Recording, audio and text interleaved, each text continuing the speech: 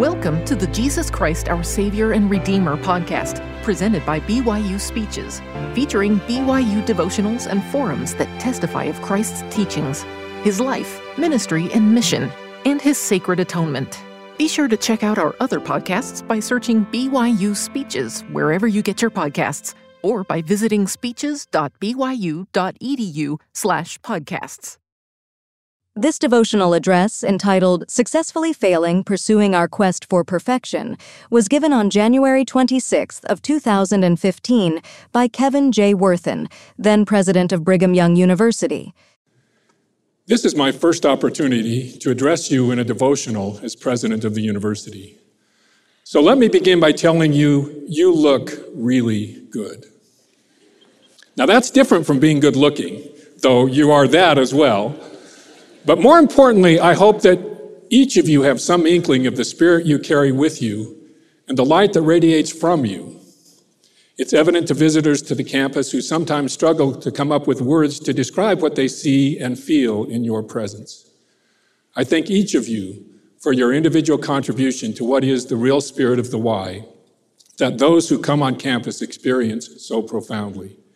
It truly is an honor to be your president. Those who have heard me speak these past few months will not be surprised that I begin by quoting a portion of the BYU mission statement, which was approved and adopted by the Board of Trustees more than 30 years ago.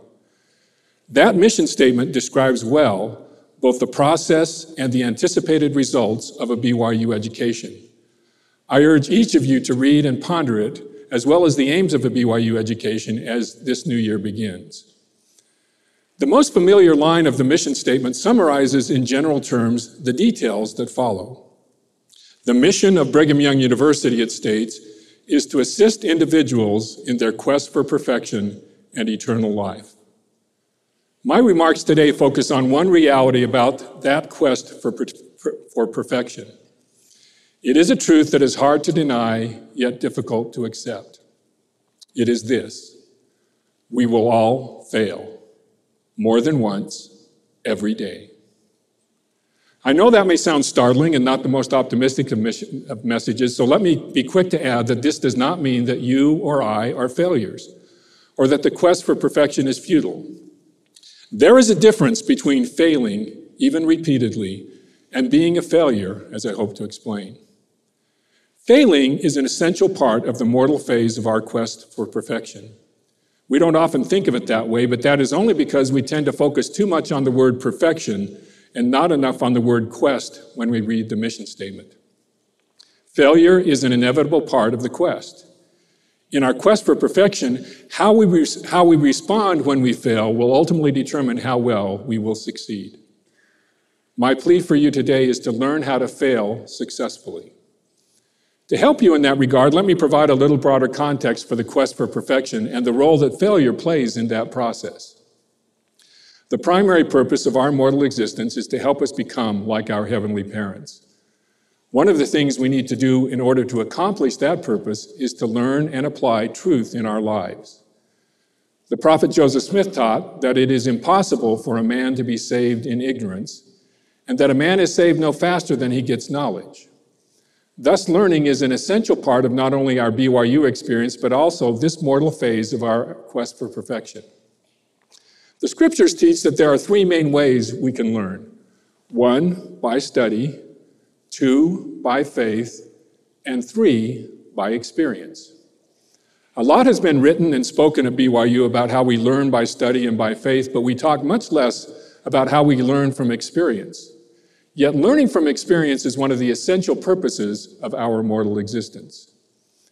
In the book of Abraham, the plan we all accepted in the Grand Premortal Council is described as follows: we will go down, and we will take of these materials, and we will make an earth whereon these may dwell. And we will prove them herewith to see if they will do all things whatsoever the Lord their God shall command them. This earth, the setting for our mortal existence, was created so that we could prove ourselves. But I believe we may not appreciate the full meaning of the word prove in that scripture. In everyday usage, the word prove means to demonstrate something that already exists.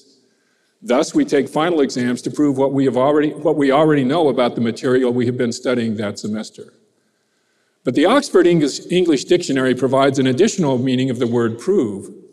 It indicates that prove also means to find out, learn, or know by experience. I believe the opportunity we have to prove ourselves in this life was not designed to allow us to demonstrate to God how obedient we already were before we came to earth. He and we already knew that. God formed this earth and gave us this mortal existence so that we could prove ourselves in the other sense of that word, so that we could find out, learn, or know by experience truths that we did not already know and that we could not learn in any other way. I believe there are certain things, some of them essential to our exaltation, which we can learn only through experience.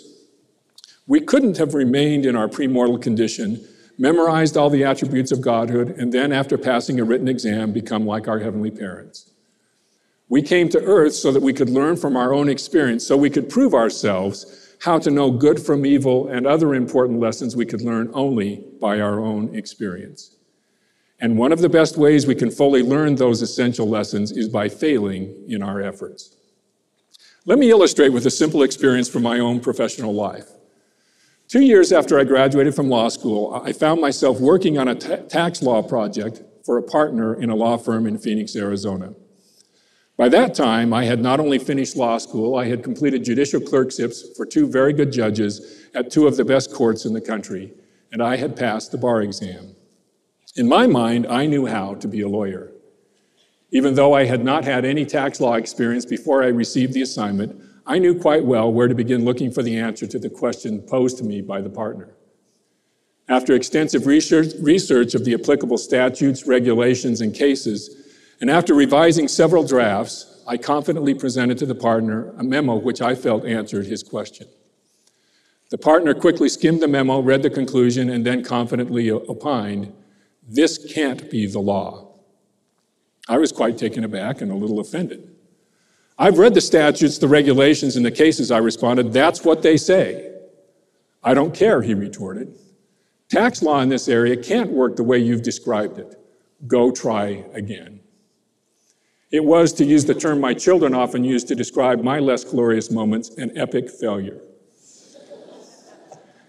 After discussing the issue with the partner further, I examined the problem from several angles that started at different points from the one where I had first begun. Over time, a different analysis appeared, one that changed the answer to the question in a subtle but important way.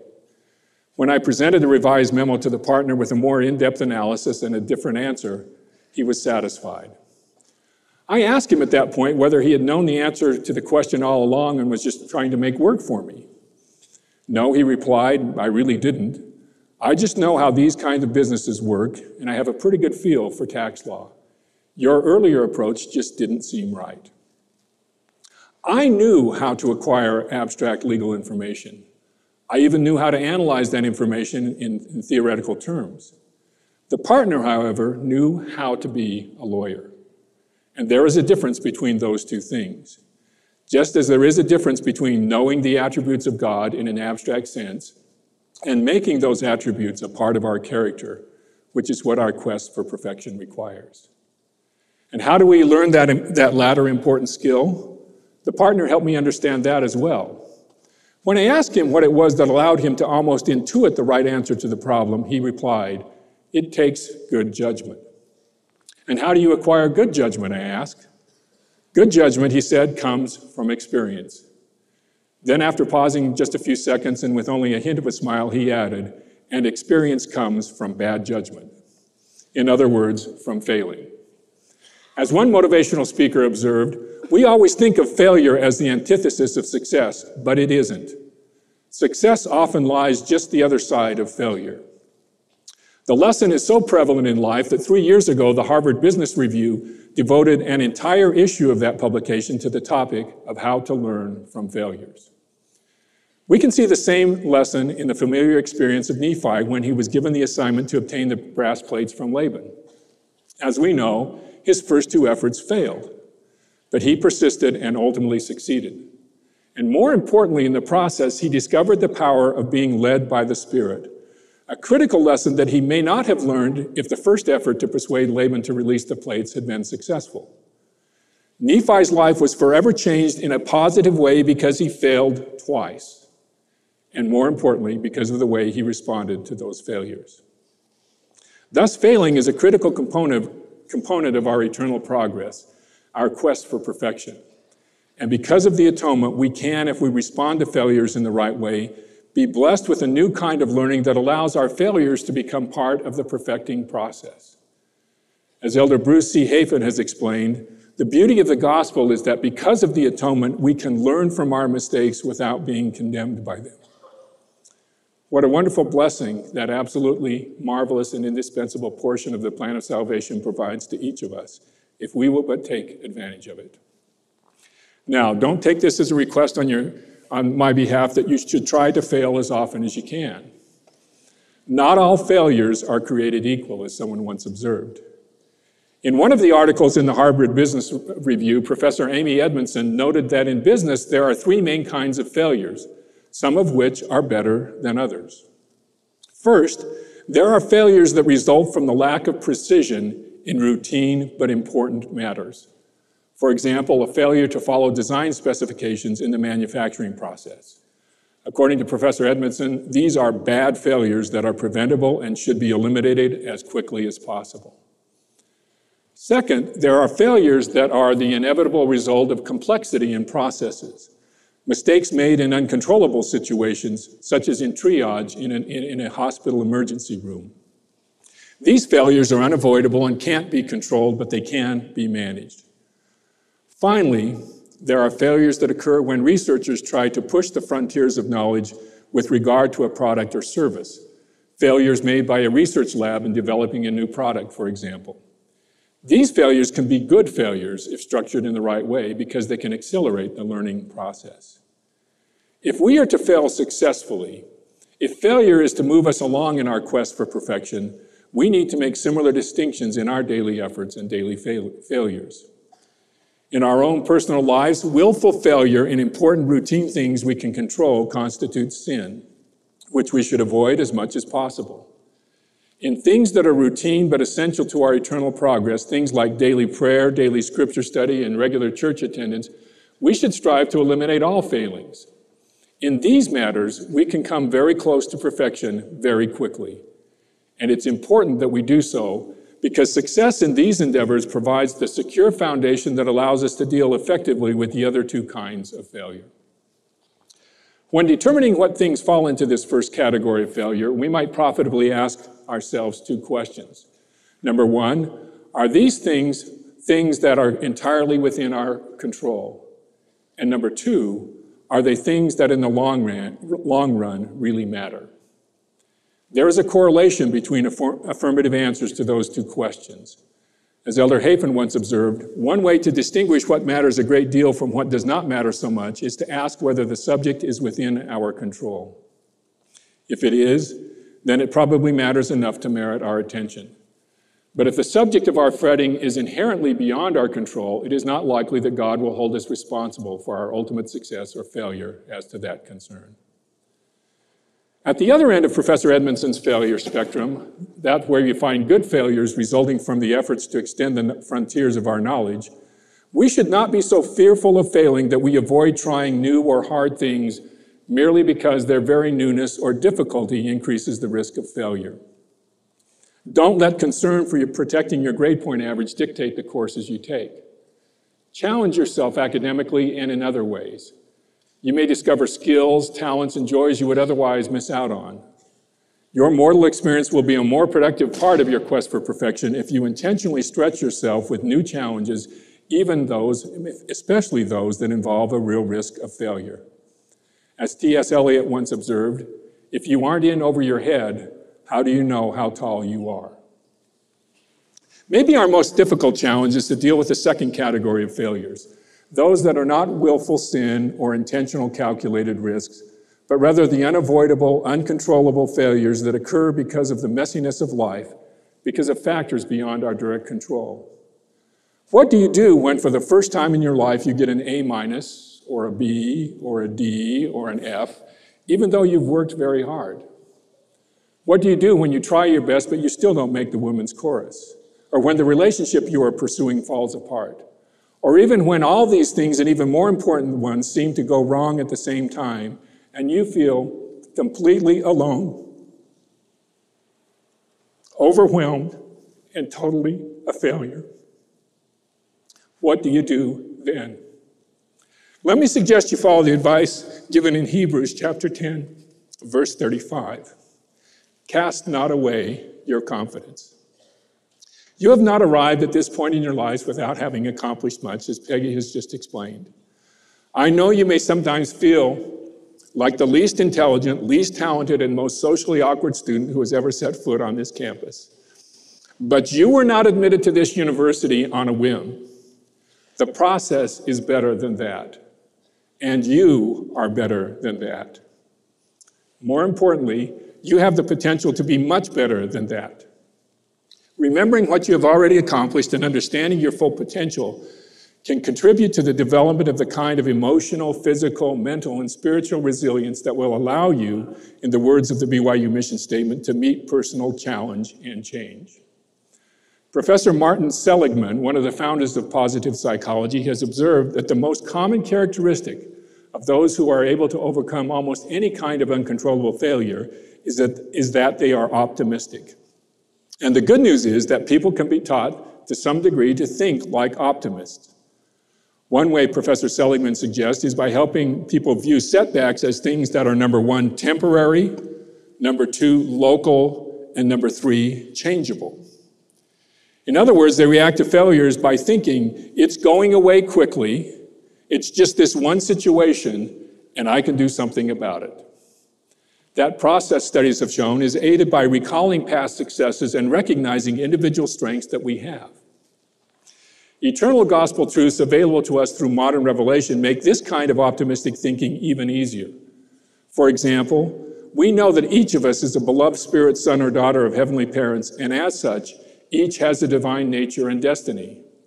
Thus, we have much greater strengths and talents than we realize. Moreover, we are promised that from an eternal perspective, our adversity and affliction shall be but a small moment. Thus, we can be certain that whatever we are going through will be temporary. Finally, we can be assured that however we have failed, it can, from an eternal perspective, be changed. The atonement is that powerful and that comprehensive. As Elder Jeffrey R. Holland put it, if you are lonely, please know you can find comfort. If you're discouraged, please know you can find hope. If you feel you are broken, please know that you can be mended. Because of the atonement, all failures are challengeable and temporary, except the one that occurs when we give up. So whatever you do, don't you dare give up. Now, what I'm suggesting is not simply an affirmation of the power of positive thinking. It's a recognition of the power of the gospel of Jesus Christ, the perspective it gives us, the truth it provides, and the infinite virtue of Christ's atoning sacrifice, which is available to us all. Yes, I am asking you to trust yourself more, but more importantly, I'm asking you to trust God. I urge you, in your moments of doubt and despair, in the times when you think you fail and you think you can't make it right, to focus more on Him and less on yourselves. Too often, we ask the wrong question when we fail. We ask, am I good enough? But the real question is God good enough? Is He as good as He says He is? Can He really deliver on His promise that all things will work together for our good if we will trust Him and strive to do the best we can and keep going whenever we fall short? I testify that He is.